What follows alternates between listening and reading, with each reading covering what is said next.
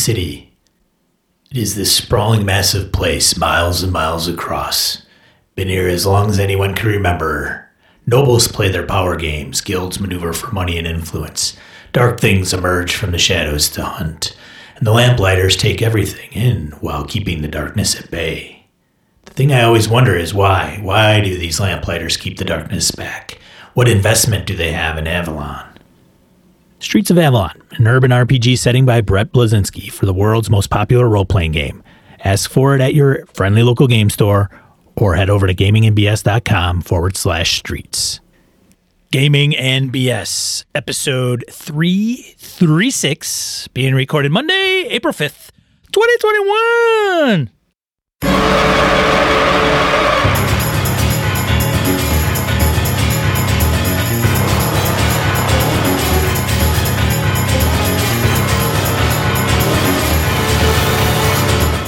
Welcome to Gaming and BS, a tabletop RPG podcast. I'm Sean. And I'm Brett. Welcome to the show, folks. Welcome back. Glad everybody's here. Sean, I got to show you something. Uh-oh. That Simbaroom. That's a core rule set. I started reading it. The original delivery was still an absolute goddamn debacle, but I chose this time not to let my anger and rage get the better of me, and I picked up the rules anyway. So, First thoughts?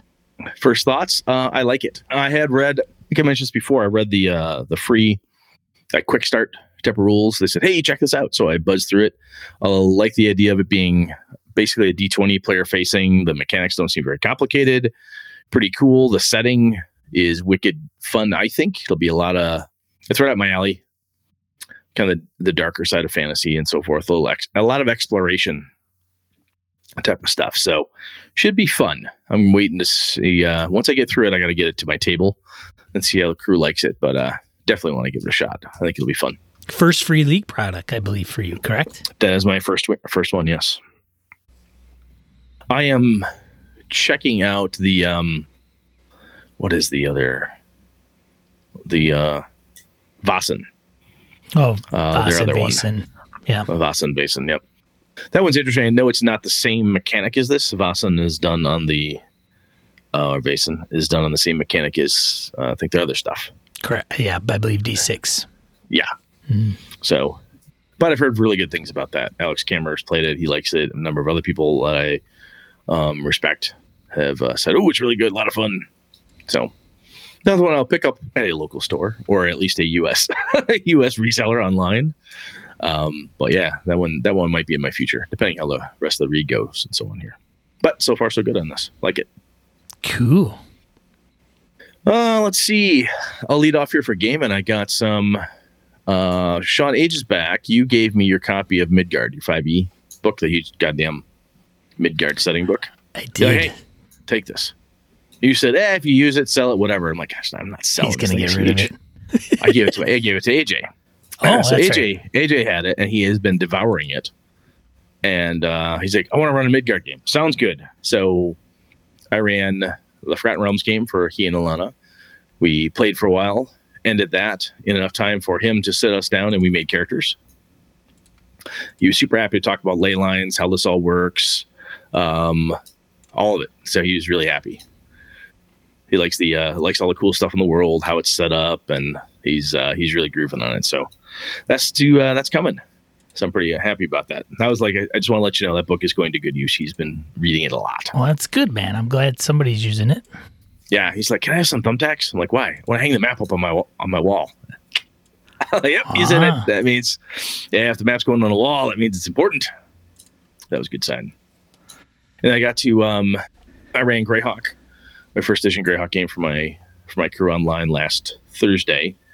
That went very well. They went in woefully unprepared into the crypts of the ancient dwarven hold, kind of the back entrance in, if you will, trying to sneak around and through to figure out what's going on with the Darrow. And they made some horrible mistakes. They paid for it. Not with their lives. They played smart after fashion. One of the NPCs, the only NPC they had with him who had a chance in hell to help them out, for some reason they decided that he looks compromised and they killed him. I think the only reason they got away with that was because Lenny wasn't there as his character is the moral compass of the group.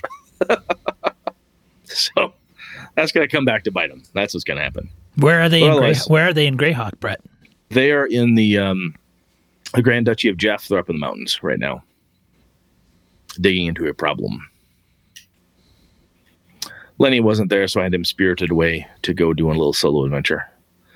Because I'm running experience points again, which I haven't run experience points in forever. Lenny's first thought was, I can't make the game because he's got to play. He's in theater. He's got a play going on. And he says, can you run a solo adventure with me? I'm like, why? Experience points, man. He said that.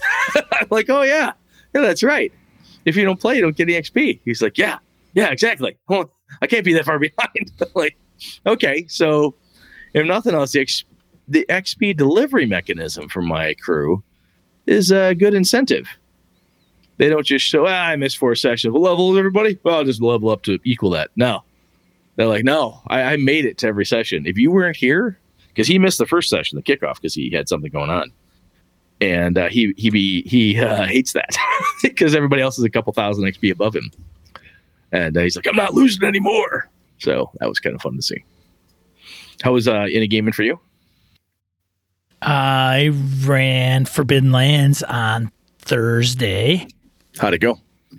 I had a couple things planned. They managed to come across the small encampment. Very small. 2 tents, donkey, cart.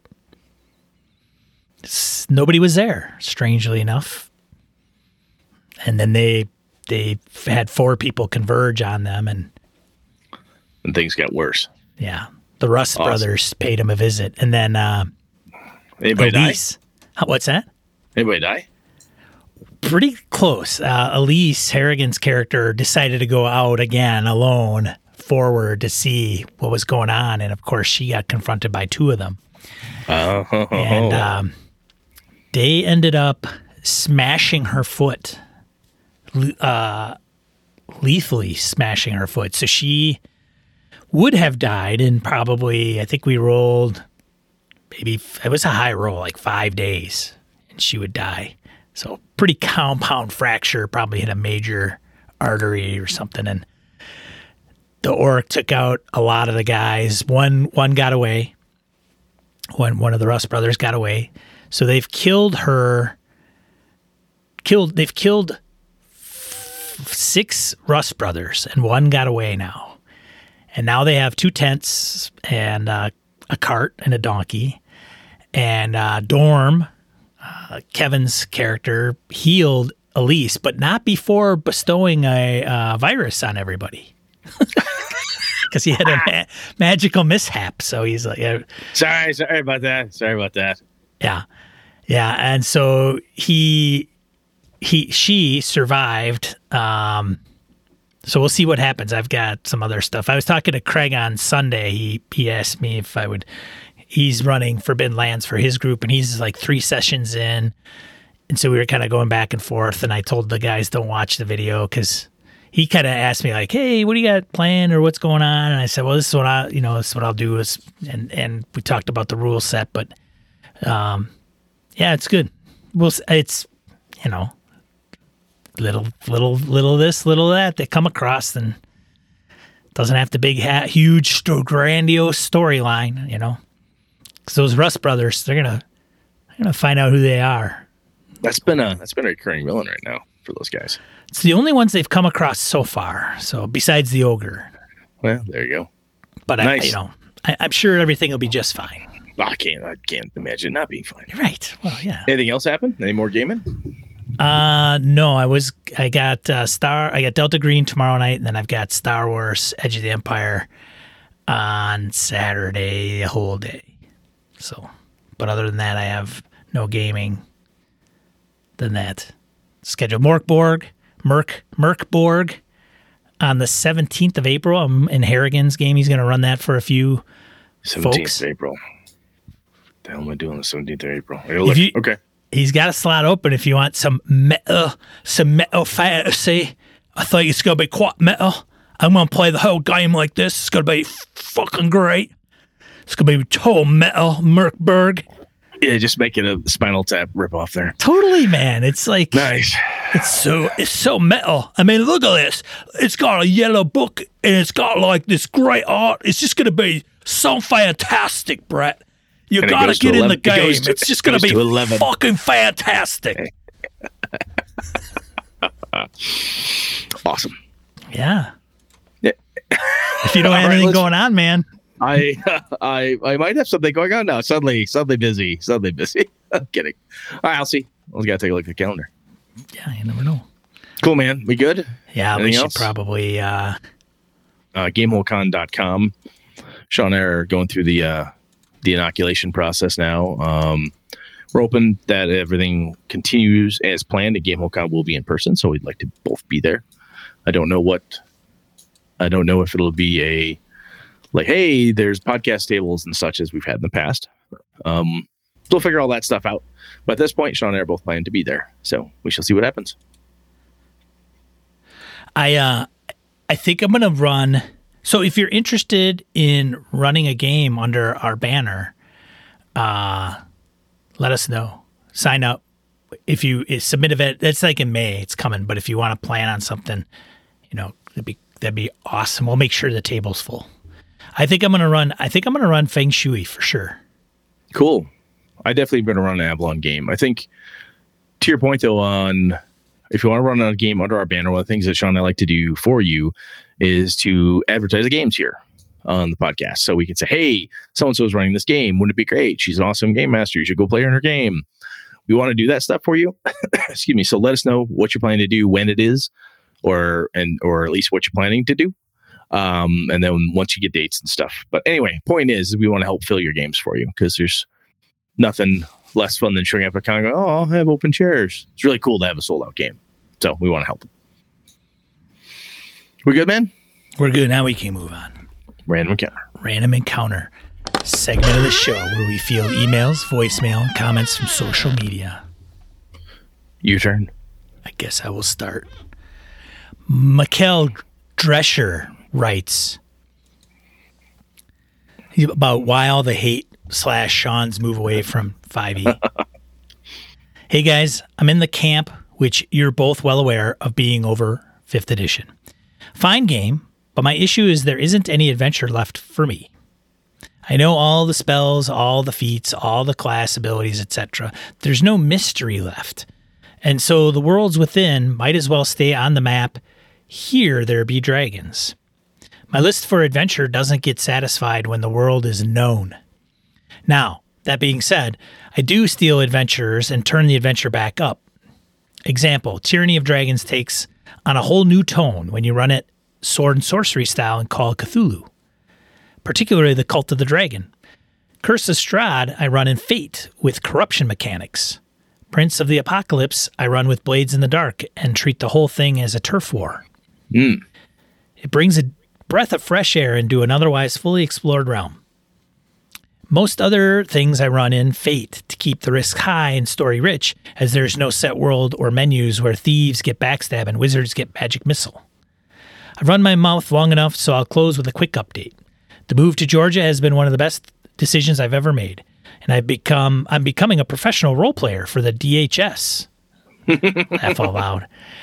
The world is full of surprises, and I can't wait to see what new adventures await. I hope to see you at cons as soon as possible. Stay awesome. Best regards, Michael Drescher. Glad to hear your move went well, Michael. Was watching on Facebook, and that's a big move. Wisconsin down to Georgia. Long haul. But Michael's got some family down there. Looks like it's been a really good move for him. So that is awesome.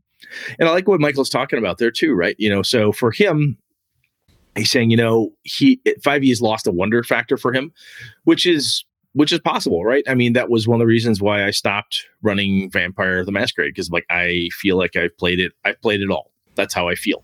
It doesn't hold any more mystery for me. Like, ooh, I wonder what if. I don't think that when I think about that game anymore. But Michael's doing it a step better, I think, with the, hey, I like Tyranny of Dragons, but I'm going to twist it a little bit. Hey, I like this Curse of Strahd, but I'm going to do it this other way. So taking the cool, what he thinks is still cool ideas and so forth, and just putting a different spin or twist on it. That's pretty smart. I like that approach. That way he can still get some gets him used out of some of the cool stuff that's being produced. But, just use it in his own special way. I like it, Michael. Good stuff, man. Very good. Cool. Anything from you, sir? No, I wish you all the best of luck, Michael. You're not far away nowadays. So no, not at all. When you get back to the crib, hope maybe you can get back to GameholeCon. That'd be awesome to see you there, buddy. But if not, that's cool. All right. So who's next? John R. writes on World of Darkness. Brett and Sean, just finishing listening to the World of Darkness episode, and from how Brett wants to run his World of Darkness games, I thought he might like Orpheus. It came out towards the end of the old World of Darkness and run and continued the story of Wraith after the end of that game line. But from the perspective of an agency trying to piece together what was happening around them, if nothing else, it could give you some good flavor to throw into your Chronicles of Darkness game. John SC. Yeah, I've heard good things about Orpheus. I failed to mention it on the show, and I've been tempted by it. Not sure. It's probably one of those things I'm going to end up picking up, if nothing else, just to take a look at it and see, kind of as Mr. Drescher was talking about earlier, what I could do to mine it for other ideas and so on. So I'm glad he brought it back up because I completely forgot about it until you mentioned it, man. So thank you, John. I appreciate that. I'll definitely look into Orpheus. Very cool. Sean, your turn, sir. Matt V is back on World of Darkness, but also has a topic suggestion. Oh, I better take note. Hello, gentlemen. Long time no write-in. Glad to hear you're feeling better, Brett. This getting old thing sucks. As you read that, I turned my neck just ever so slightly. Got more pain. Fuck, that hurt. Anyway, keep going. Old man here. It's okay. Keep going.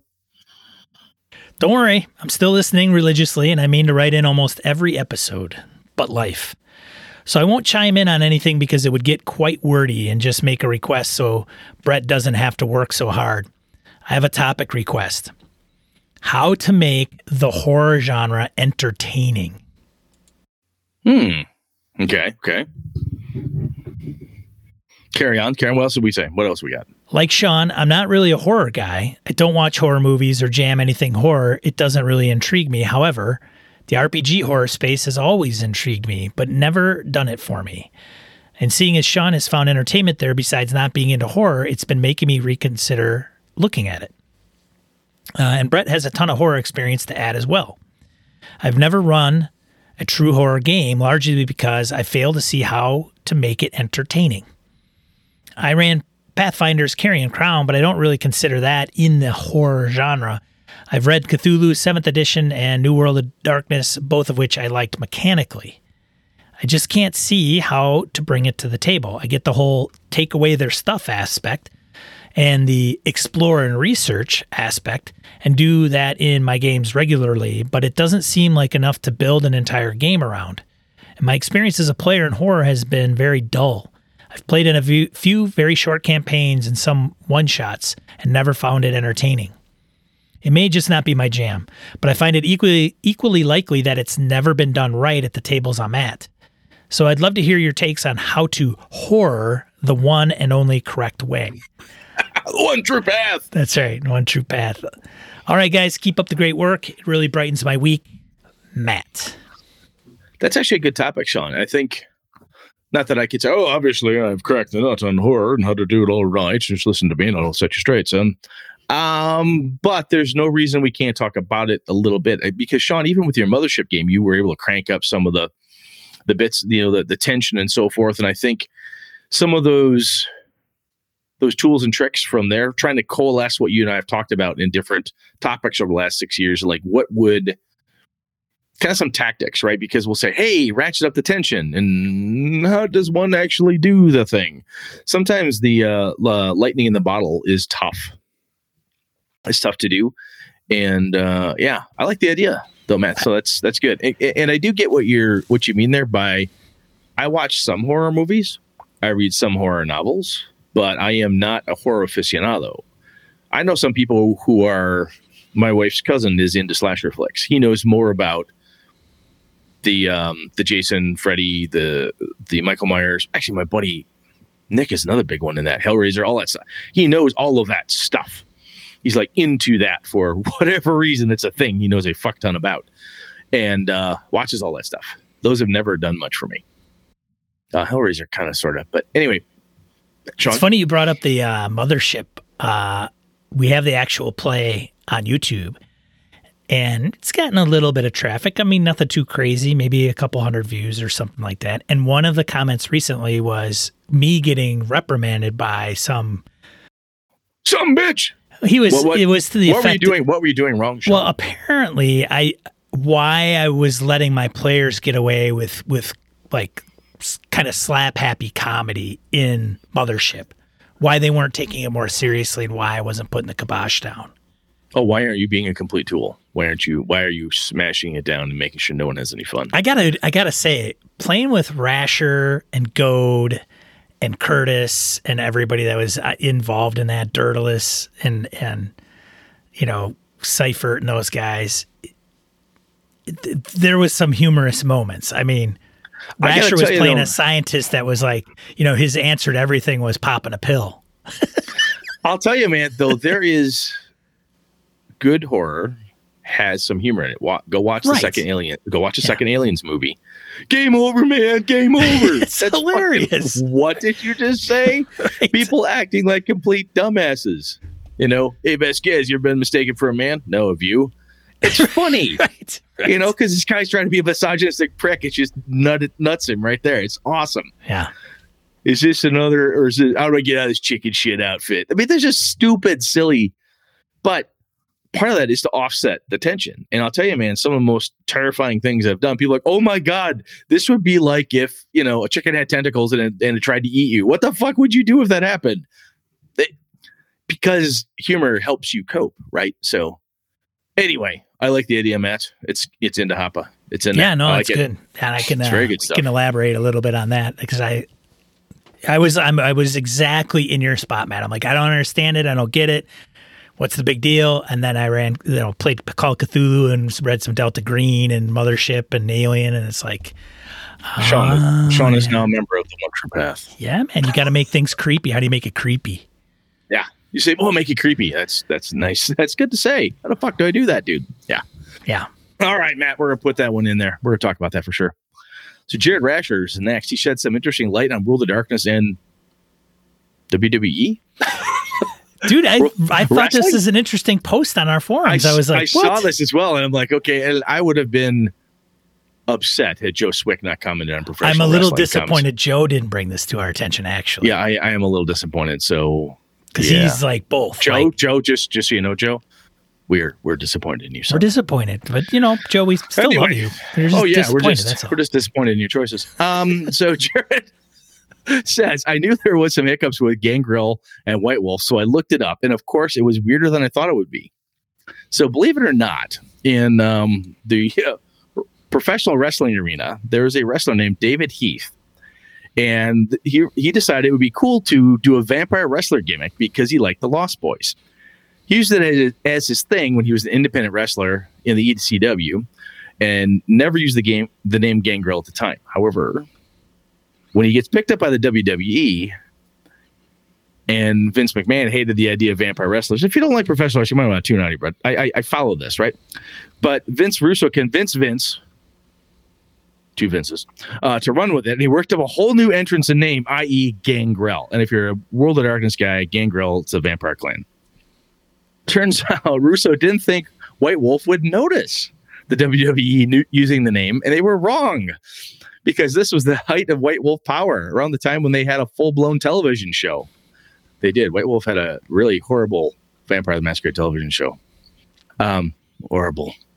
However, they worked on a deal with the WWE where they could license the name Gangrel from them, and they signed a 5-year deal. Jared says, I vaguely remember a tiny little trademark notice in the Gangrel WWE action figures mentioning White Wolf.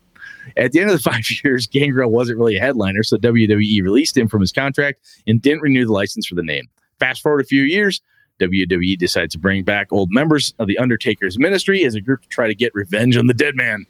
Except when WWE tried to contact White Wolf to renew the license for the name, they found out that White Wolf's IP was owned by CCP Games. CCP Games, so they realized that there was a wrestler named Gangrel who tried to sue the WWE for ever using the name. The judge said that they couldn't sue WWE for using the name in the past when they had an agreement with White Wolf.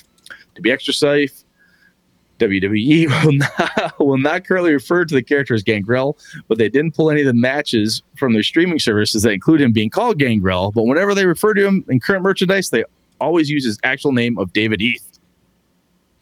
Two other members, Edge and Christian, were of the premier tag teams of the Brood split up, never mentioned their former vampirism ever again, which is apparently a thing. You can be a former vampires person. Eventually, Christian left the WWE to go to various other promotions. Edge got a huge push, and then injured his neck, had to have a spinal fusion. I feel for you, Edge. Anyway, like most modern wrestlers, despite being told if he injures his neck again that he could be paralyzed, Edge just come out of retirement because wrestling's a terrible industry to retire from if you don't become a movie star. Oh my God. And then the other guy, Christian, made his return to AEW wrestling, which maybe sort of could be starting to rival WWE dominance. Oh my God. Good Lord. I can't believe that anybody bothered to document all that, Jared. Thank you so much for doing so. That's all. That's just fucking funny. I don't know if anybody else remembers this, but in the spirit of weird ass shit, so there is a series of vampire and lichen movies, right? So there was now I'm forgetting what the hell the names were. Kate Beckinsale plays the vampire, who's a vampire hunter, and they kill lichens, werewolves. So the whole werewolf vampire war thing going on, that's a White Wolf deal. I remember sitting in a theater watching this movie thinking, what if White Wolf is suing these guys? Yes, they did. White Wolf tried to sue them and lost, because apparently I think Sony owned them, and Sony has deeper pocketbooks than a small gaming company out of Atlanta, Georgia. Underworld. Thank you. I totally lost it, but yeah, Underworld was it's a straight ass World of Darkness ripoff, pretty much, from that case. But anyway, funny. That's awesome, Jared. Thank you for putting that up. Crazy shit. I mean, that almost reminds me of what I should say. Almost reminds me. It does remind me of when Gygax and TSR had the first Deities and Demigods book. The Morkok, Elric of Melibene gods and the Cthulhu gods were in the book because they thought, hey, we can do this. We're just a little game company. And then the States came along. Michael Moorcock, no, you can't do that. And the people who actually copyright on Lovecraft are like, you can't do that. Yes. Fun. Cool, good man. Times. That's good Anything info. else? Thanks, Jared. I thought it was. I mean, I am not a wrestler guy, and I'm not a World of Darkness guy, but I thought it was. He dug up some interesting stuff for sure. Of all the weird connections, I didn't even know that went on. And I read this like, oh my God, I could totally see this happening in pro wrestling. Because of glomming on to like an event that's cool, right? Little zeitgeist of the time. Funny. All right, shall we? Yeah, thanks everybody for writing in. Let's get into the main topic.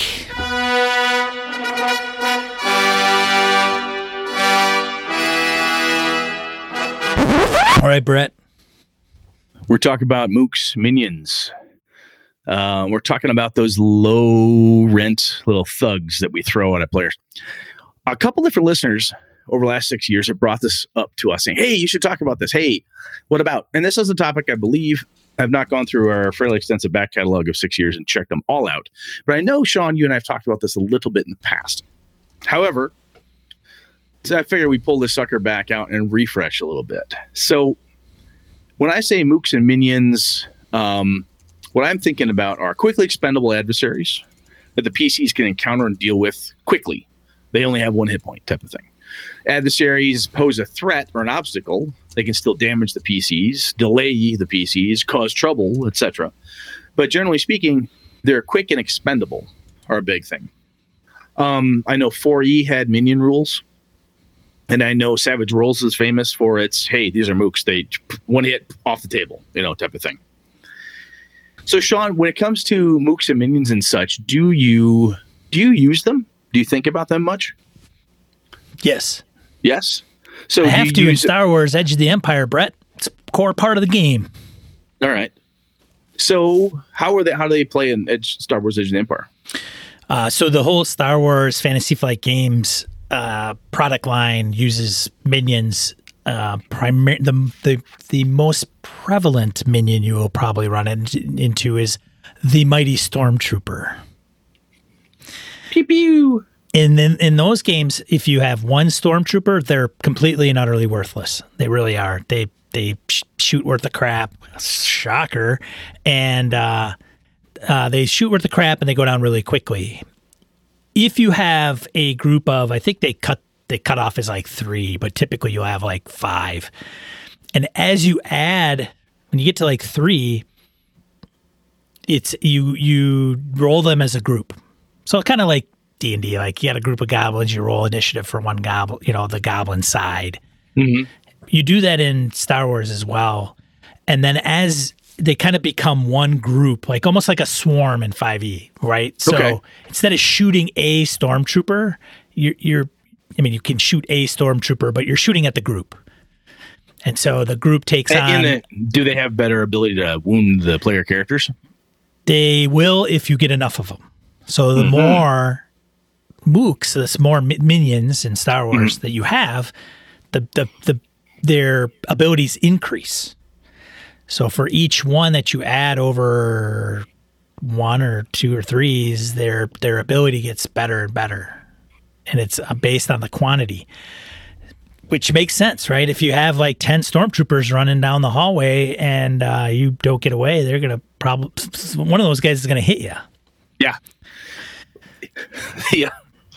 There is, Sean, I don't know if you recall this silly side story, but remember back in the days when we used to ride motorcycles, there was a little bar I took you to in southern Wisconsin out by my old place. And there was a cemetery called Mook Cemetery. Do you remember that? It's called Mook Cemetery. I've got a picture of it. I'm going to find it. That is hilarious. Because I think about that. I'm like, so this is where they go. Oh, well, that sucks.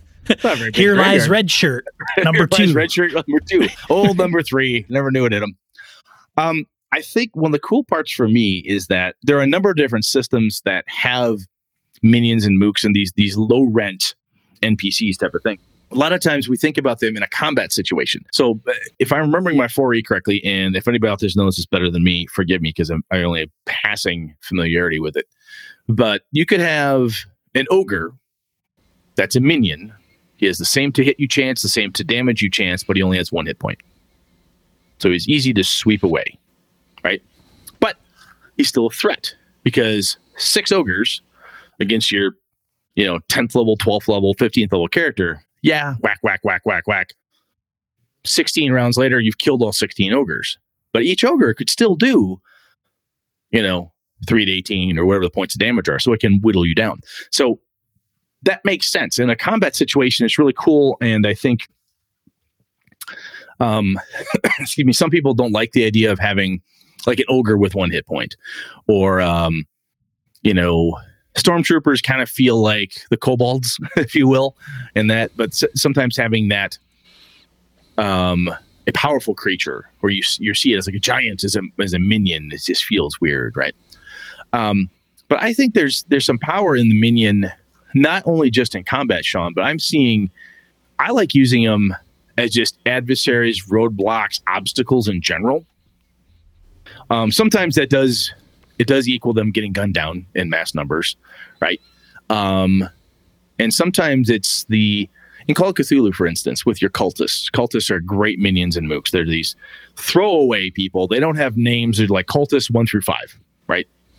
And sometimes the cultists 1 through 5, their job is they spray gunfire so the lead cultist can escape. Their whole job is just to spray gunfire for 2 rounds and then disappear. Then they flee. Characters can waste their time running them down or chase after the head cultist who just got into Duesenberg and is tearing off down the street at a whopping 30 miles an hour, or whatever Duesenberg did, right? I used to even do the same thing in my old vampire games and whatever. You would have mortal gang members that would be somehow coerced to helping the Ventrue, this, blue blood vampires kind of controlling a gang or a Brujah, somebody. They would use these as just a roadblock. They're annoying. They'll throw rocks at you. They'll, cause a problem at the club. When you're trying to make your way across the Succubus Club in the, to the beat of a Nine Inch Nails album, and you're working your way across there, you're going to run down the rogue Canaanite vampire who's been causing all this trouble, and boom, the gangbangers show up and they're in your face. They cause a fight in front of you. and you can just watch the NPC escaping.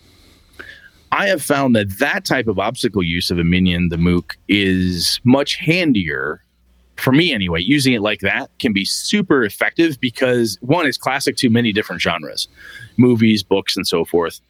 Especially that recurring villain that you're like, I don't want this bad guy to die. You got this awesome, female vampire prince, and she's just trashing the shit out of people, or you've got this great sorceress, or you've got this great warlock or evil Jedi, Sith Lord, whatever you got, and you want them to last longer than 2 sessions, kind of buffering them with this pack of people. Even if it doesn't come to, I have to kill all 15 minions just to get to her, don't have to get to her because she's escaped, type of thing. They're buying time, serving as an obstacle.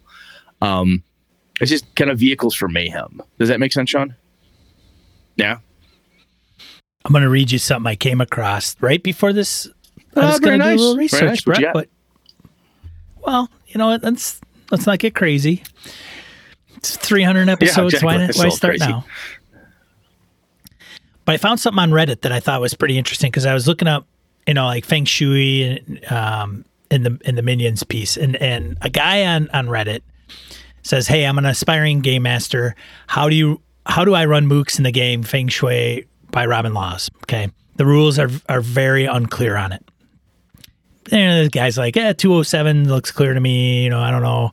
What do you mean? Are you asking how to portray them? So this one guy says, they make great targets for your PCs, guns, and fists. They're able to mow them down with ease and look like the hyper-competent badasses they are. Your mooks will miss basically with every shot, but your players may not know that. You can use them to spectacularly fail in the attempts to liven up the battlefield. Oh no, the mook is driving in a car, trying to mow us down. He missed. Phew. What? Oh, that would have hurt. Oh crap, he's heading right for that propane tank that will explode and hurt everyone / knock over the shipping container right near Bruce that might fall on him, etc., etc. Have a blast. Feng Shui is an amazing amount of fun. So, like when you were bringing that up, like, yep, this is what this guy's saying. Just throw them all over the place, make them wreak havoc, and be like, oh god, these guys. It doesn't even have to be pulp or high adventure craziness. Even in a serious Call of Cthulhu game where you're deeply investigating, you're doing whatever. As I said, having those cultists, those minions, just be a my lovely wife found a link to the Mook Cemetery, so I put it in die roll. She can hear me in the other room. So anyway, that's hilarious. She's got to help. Glad she's helping produce the show. Anyway, so having those cultists, a hail of bullets, you can roll behind the screen if you're budging dice, rolling behind the screen. Okay, they miss, but the bullets go over. And using descriptors like, hey, you hear the Tommy gun, brap, brap, brap, brap. You hear the bullets, whatever, and you see the minion get up, he pulls the pin on the grenade. Everyone's going to focus fire on the minion with a grenade. He stands up on the shipping container, pulls the pin, he's out there highlighted beautifully, spotlight right behind him. Do you shoot him or chase the bad guy? Because he's going to throw a grenade at your little hole in the ground that's hiding it. Fuck, I guess we got to shoot him. Better and yet, then the grenade falls you shoot him. Or as he comes forward. Or, yeah. I mean, oh, God. The grenade's going to drop regardless. But I think the other thing that's fun with mooks, regardless of whether you're serious or pulpy or comedy even, and as I said, even horror, humor has its place. The bad guys do something terribly stupid and then crazy things occur, right? The other thing here is easy wins. We've talked about easy wins in the past, in the fairly recent past, I think, if I'm remembering right here. And cutting down the minions to get through, wading through them to get to the bad guy. Right, the classic D&D, the big cavern, the necromancer stands there. He's cackling. He's throwing hordes of undead at you, and you're hacking your way through the skeletons and the zombies and the ghouls, which are just nothing but juicy bags of hit points to you. They barely even matter. Whack, whack, whack. It takes time, and the vengeance feeling, the feeling of success you get hacking through this, getting closer to the necromancer and closer to that son of a bitch and closer to that motherfucker. And you finally cut the sucker down. That's wonderful. It took you 6 rounds to get there, man. I'm coming. Whack, whack. I'm coming. Whack. Ah, finally. It's fun. I also think, I was going to say, I have used minions in the past as well for clues. So if, especially when Call of Cthulhu, in my opinion, if a couple of minion cultists go down, using cultists because they're very, very common in Call of Cthulhu, especially because it's a lot of cults involved, they have clues on them. They have a ticket from a train they just took. They've got money. They have the mask. They've got the ceremonial robe. They've got the necklace, right? They have a map. They've got a key. They have a note that says, "Stop them at any cost, signed the Great Red Hood." Like, what is that? Oh my God, the Great Red Hood. What is that? They have stuff, right? They're easy to defeat. And most good gamers are like, do you search the bodies? Of course I search the bodies. I'm trying to find data. In an investigative mystery horror game, you want to find out as much info as you can because you're on the ropes. Do you search all 60 bodies?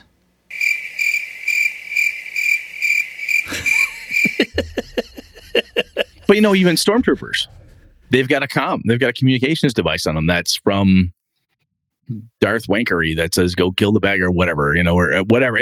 There's Darth Wankery. That's Jeff and those guys are going to encounter Darth Wankery now. Jeff. Way to go, Brett! He'll lose his mind. Brett, do this to you, that motherfucker. Anyway, but no matter who the minion is, even in your D&D game, if you wade through some of these lesser combatants, working your way there, right? And the bad guy escapes. An evil necromancer, poof, she's disappeared. Son of a gun, Your character's like, what do we do? And, your partner says, oh, hey, guess what? I found this. Like, oh, thank God. There's clues, there's data, there's something to be found there. And even if it's not the minions themselves that are holding the clues, if they have postponed and delayed the player characters so that the bad person can escape, your characters then find something the bad person couldn't take with them in time, right? Oh, they left their briefcase. Oh, they left their little black book, whatever it is. So anyway, from a clues perspective, I find minions to be very useful in that regard. Dropping clues, even if it's small stuff. Sometimes it's as simple as finding out in a fantasy game. Sometimes it's like, wow, a buddy of mine ran a Shadowrun game and we encountered some bizarre activity from this one group of cultists, like weird ass people. Turned out it was a group of elves. So like, oh, they're all elves. Wait a minute, that's weird, right? So the minions mooks we ran into were all elves. You're like, huh, odd. The last group was all elves too. So that were clues just in and of themselves who they were. In my Greyhawk game, the guys at one point had cleaned out this little subcult of Vecna, and they found out that, hey, it looks like certain key members in the city are involved based on this information they found. Again, a big push to get them to go to the next place, escalate appropriately. Let me think. So, Sean, one of the things that you said about the stormtroopers that makes me love that is the intimidation factor, the big numbers. Minions they're dangerous in numbers, right? So like you said, I love the idea of the stormtrooper piece. Like there's one stormtrooper, who fucking cares? There's 10 stormtroopers. Oh, Christ. If nothing else, by dint of the fact that there's 10 of them all shooting full auto blasters at you, something bad is going to happen, right? So I think there's that becomes intimidating and becomes something you have to pay attention to. So I could definitely see it in a Star Wars game. You're tracking so-and-so. You get them to whatever spaceport of Scum and Villainy, wherever that might happen to be. And like, there they are. We got them now. Halt. You turn and there's 20 stormtroopers. You can't ignore 20 of them. You can ignore 2. Maybe ignore 3. 20? This demands my attention. And it forces that decision. Do we split the party? do two of you stay here and send the droid after her? Or what do we do? So I think that's pretty cool. I mean, even Han Solo and Chewbacca ran away from stormtroopers on the Death Star, man. Even if stormtroopers had a shitty reputation for being able to hit anything, they still ran away from them because there was like 10 of them after them. So I think from a rules perspective, I have yet to read any particular Minion Mook rule that I'm like, oh, I don't like this. I honestly think the easiest thing, even when I have been doing the hardly any hit points thing for D&D minions for ages. Before it was even a rule. It was just something I naturally developed. Like, hey, I'm going to have a host of skeletons in front of the Necromancer. Again, classic example. But skeletons only have how many hit points? In first edition terms, it was like, you rolled a D8, they had 1 to 8 hit points. Fine, all these have 2 hit points. Everyone's going to just knock them down. Whack, whack, whack, whack, whack. Just assign them the lowest end of the random hit points. You have to have a blunt anything else weapon. is half damage. I know that. Right. But, which is fun when I did that to my guys. Like, oh, fuck, I don't have a blunt weapon. So I shot an arrow. They can't kill a skeleton, a 2 hit point skeleton with a sword. That's funny as hell. But when you have so what I was getting at, I naturally tended to do that when I had something with a random that could have anywhere from 1 to 8 hit points. It's got 1 hit point. Why? Because fucking I can choose. So I would choose a low number of hit points, knowing full well that the warriors were going to get in there and start wading into them.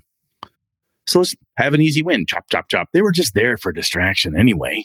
I want to keep that big bad alive, man.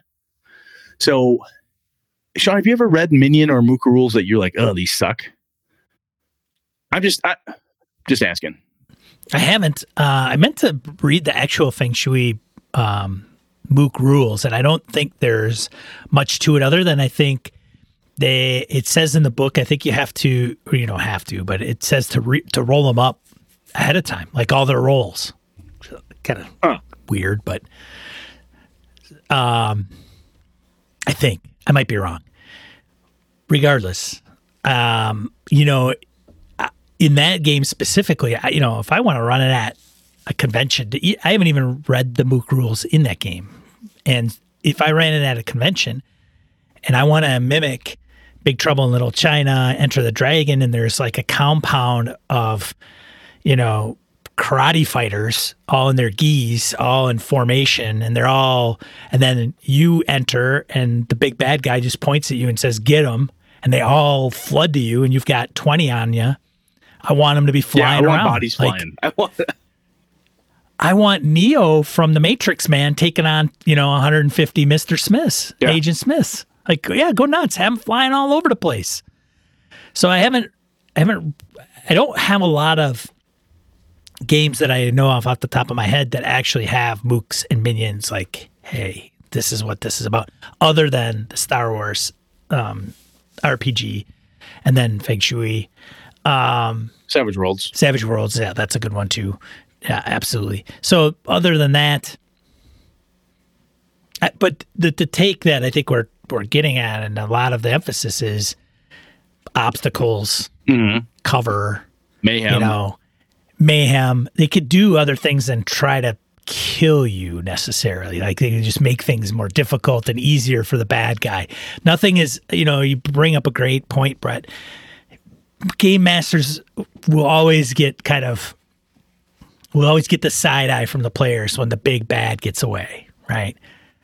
Right. Oh, yeah. No, trapdoor. Yeah, sure. He found a trapdoor. Yeah, of course. It just happens to be there. All great, huh? Yeah, exactly. Whatever, right? Yeah, yeah. So, but he's got but at the same time, machine gun wielding mooks and 2 guys with flamethrowers. Yeah. Hey, guess what? That makes sense because you didn't get through them fast enough. Yeah. Or like even the mooks in Indiana Jones. Yep. The original, right? Like he's going through the streets trying to find Marion and they're all dressed the same. Yep. And she's in a basket somewhere. Yep. And then he runs into one adversary that comes out with the sword, and then he blows him away. Well, how many Nazis did he just punch? Like one punch unconscious, and then finally one guy shoots him. He just gets shot in the arm wing, and he still beats that guy up and throws him out. Like one guy, when he gets on the truck, spoilers, with the arc in it, there's one guy who's like makes his way up there and is trouble for him. Otherwise, Indy's got the ever living hell beat out of him, and he just one punches like 20 some odd Nazis. It's crazy, right? And I think that's the other fun piece to do is with mooks, not just with your big bad, is that the lieutenants, the seconds in command, the sergeant, that person, when the big bad screams, "Get them!" the lieutenant ninja comes up and they've got 15 mooks with them, right? So it's not just for the biggest of the baddest, right? And that's where I really think I learned this more and more in Call of Cthulhu, was that cultists were things that happened, right? There are pockets of them and things you had to deal with. You'd have to go somewhere, investigate a hangout of theirs, a temple, a thing, what was going on. And you had to work your way to finally figure out where the real person in charge was. But there was a head mook, right? There was the head cultist in this little temple. Mook number one, that number one mook, man, he really had it together. He's the guy who had one spell, or he had the Tommy gun, or whatever it was. And I started doing the same thing in my D&D games. In Streets of Avalon, I use mooks because sometimes you don't. Not every fight has to be a complete brawl and fight to the death. But sometimes it's the bad guys get street kids worked up, and you're walking down the street, and then you're mobbed by people, or somebody overturns a cart. Somebody pays off a teamster, and that teamster jackknifes his wagon, and it's just a fight. It's just a big problem. There's a whole group of people that then show up. They have your griffins, your city guards are there. They're arguing back and forth. They're in the way. They're just stopping you. What are you doing? Get back here. You can't touch him. Get off of him. Stop doing that. They're barking orders. They're annoying. They're in the way. And you just want to get across this stupid thing to go check on. He's gone. That distraction. Brett, how would you distinguish, because I think sometimes the waters get a little muddied when you're talking NPCs and mooks. I mean, mooks can be NPCs, but not all NPCs are mooks. And so when you say there's a crowd of them and you got the griffins and stuff and they're in your way, some people would say, well, it's just a bunch of NPCs. Yeah, to me, and these are they are. It's just another form of them. To me, I'm never going to write down the mook's name unless it becomes really important. When somebody, I've had this happen, where somebody decides, the distraction mook of Timmy, like, oh, I saved Timmy. Like, why? What the fuck? Fine. I threw Timmy out there, and now Timmy is, for some reason, the fucking mascot of your team. Fine. Weirdness happens. But I have names for the bad guys. I have names for the key NPCs type of thing. I don't name the mooks. If I do, it's like Mook 125. It's like Cultist 3. It's Screaming Crazy Person 4. That's actually a rule in Savage Worlds. Don't name them. Oh yeah, if you're named, you don't have names for minions and mooks in Savage Worlds. To be a wild card, you have to be named. Yep, you have to be named. So even if, like I said, my joke with Timmy, and it's not really a joke, this type of thing happens to me sometimes in games. That's an off thing, but the general approach is like, look, if I don't care, they literally are born when they walk on the scene, and they're dead when the characters walk away from the scene. That NPC never matters again. Whatever happens to them will not affect the story at all. I don't know, Brett. Mooks and minions, they got family. They got people that care for them. They came from somewhere. That's a different game, Sean. Oh. So anyway, I think, so from a mayhem perspective, just to throw this in there, we've talked about clues and stuff. I loved your example, Sean, of driving cars, smacking into stuff, motorcycles. Just messing up your day, messing up your plan. Yeah. Okay, we got a plan. No, I got mooks. Yeah, I got mooks. Yeah, I got minion. You don't have mooks. I got minion local 402. They're here to fuck up your day, brother. Yeah. So I think, like I said, the concept of the fighting mook, right? Like, oh, we've got that person's got only one hit point. They can still do so much damage. How are they up? Are they down? That's okay. I think the real power of them is how you can deploy these one-shot, throwaway NPCs is perhaps another phrase for them, to just drop a clue, add some extra spice to the event. I think that's fun because our lives are filled when we can actually go out in public and mingle with all sorts of random things that happen, right? Random things that happen. You're driving somewhere and somebody in front of you has a flat tire. It's a random thing that happens. Didn't expect that to happen. Do you help them? Do you not help them? It's just a random decision needs to be made. You didn't know what you're going to do. So anyway, that's where I think the power of it comes in, is more than just the fight. The clues, the mayhem, the distraction, the stall. You've got to get through them. This helping me keep my bad guy alive in a reasonable way that the player characters aren't going to go, yeah, sure, yeah, of course. The necromancer, yeah, she got away. Of course she did. Yeah. See good door out the back. Yeah. Right. Oh yeah, she pulled out a scroll at the last second. It has a lair action that she can do that suddenly read scroll, lair action once per fight. Yeah, fuck you. Yeah, sure, Brett.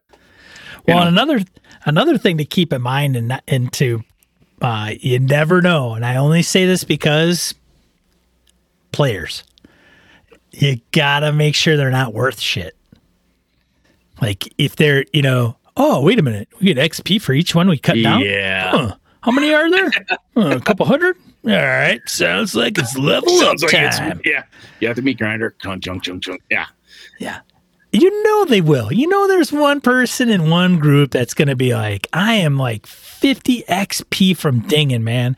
How many bad guys, how many mooks are out there? How much are they worth? They're going to ask. Tell the guy to go load up Diablo and go play and then kick them off your table.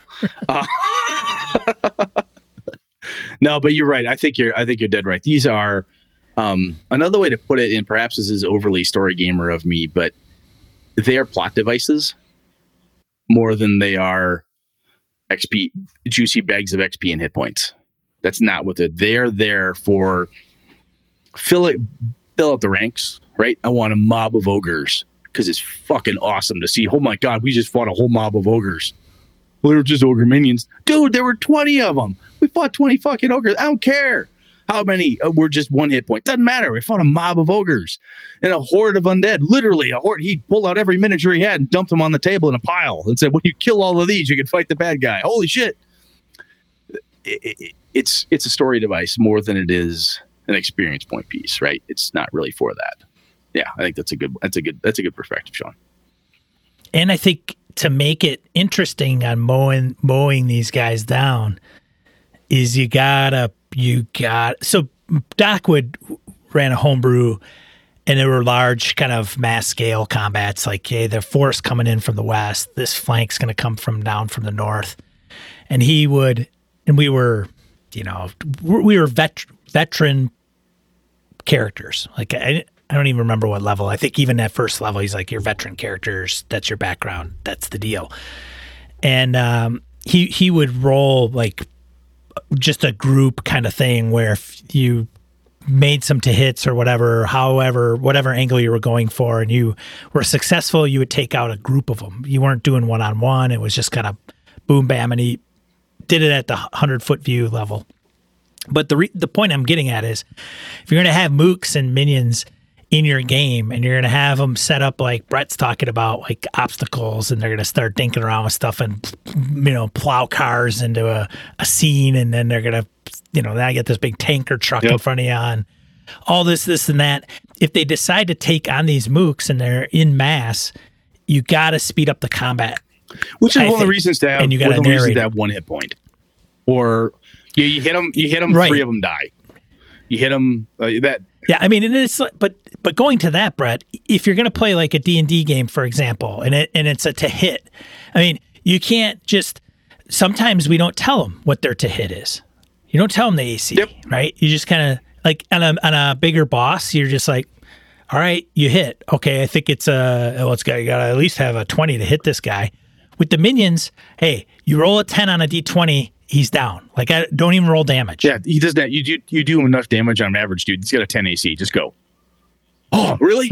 Right. And sometimes that green light for the players, like, oh yeah, 50 shot. Click, click, click. And they're just rolling fucking dice, if you roll above, and make some home rules up. Hey, you roll a 20 or above, it explodes. A 19 or above and explodes. You keep going until you don't roll just below cleave 15. Like the old days. Just, bam, bam, bam, bam. I mean, the players' eyeballs will be like, whoa, this is going to be great. And they'll just, start rolling those dice and then waxing them all. And they'll be like, there's going to be one guy that's just going to be on fire, El Fuego that day. And they're going to wax 10, like they'll have the record. Yeah. 10 of them. Whoa, yeah, baby. Because at that point, it almost becomes like a mini game, like a little a subset of the rules. Like, look, you've got to beat this thing. It's like the chase rules when we talked about mechanics and stuff for that. It's fun. It's fun. It's fun to bust through that stuff and have them. And sometimes it's just like, look, it's going to take you the full round to get through it, unless you spend a fate point. If you want to, the other thing you've got here is like, hey, look, if you want to get through these mooks because they're just in the way, yeah, I'll take a fate point. I'll take a hero point. I'll take whatever other chits or whatever else it is you're throwing at the table there. You can take stuff away. You want to get through this faster? Brett can be bought. You want to go through this faster? You want to cut down 10 mooks? I'll take that inspiration point from you, right? There's ways to do this and have some fun with it. We can talk about that perhaps more in depth, but I think another time we're getting long here, but I think the key piece for me that I really wanted to make sure we stressed was that the fighting part is cool, but there's so much more, in my opinion. Distractions, the mayhem, the clue providing. If you run Call of Cthulhu, it's very common.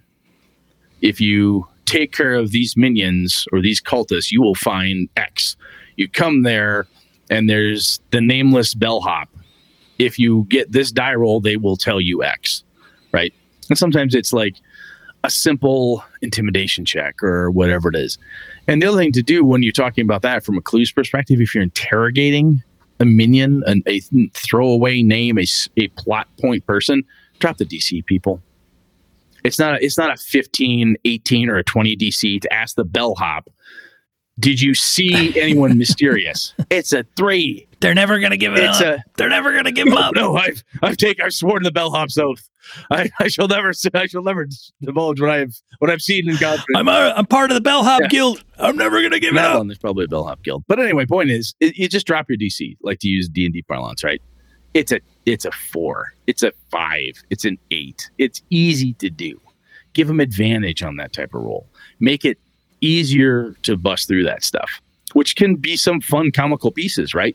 Right after a horrible fight with cultists in the room, the bellhop shows up like, what's going on in here? And you bust out and you're covered in gore. You say, which way did he go? And then you as the game master get to, this poor bellhop almost passes out. He's covered in, you're covered in gore, screaming at him. And, oh, they went that way, sir.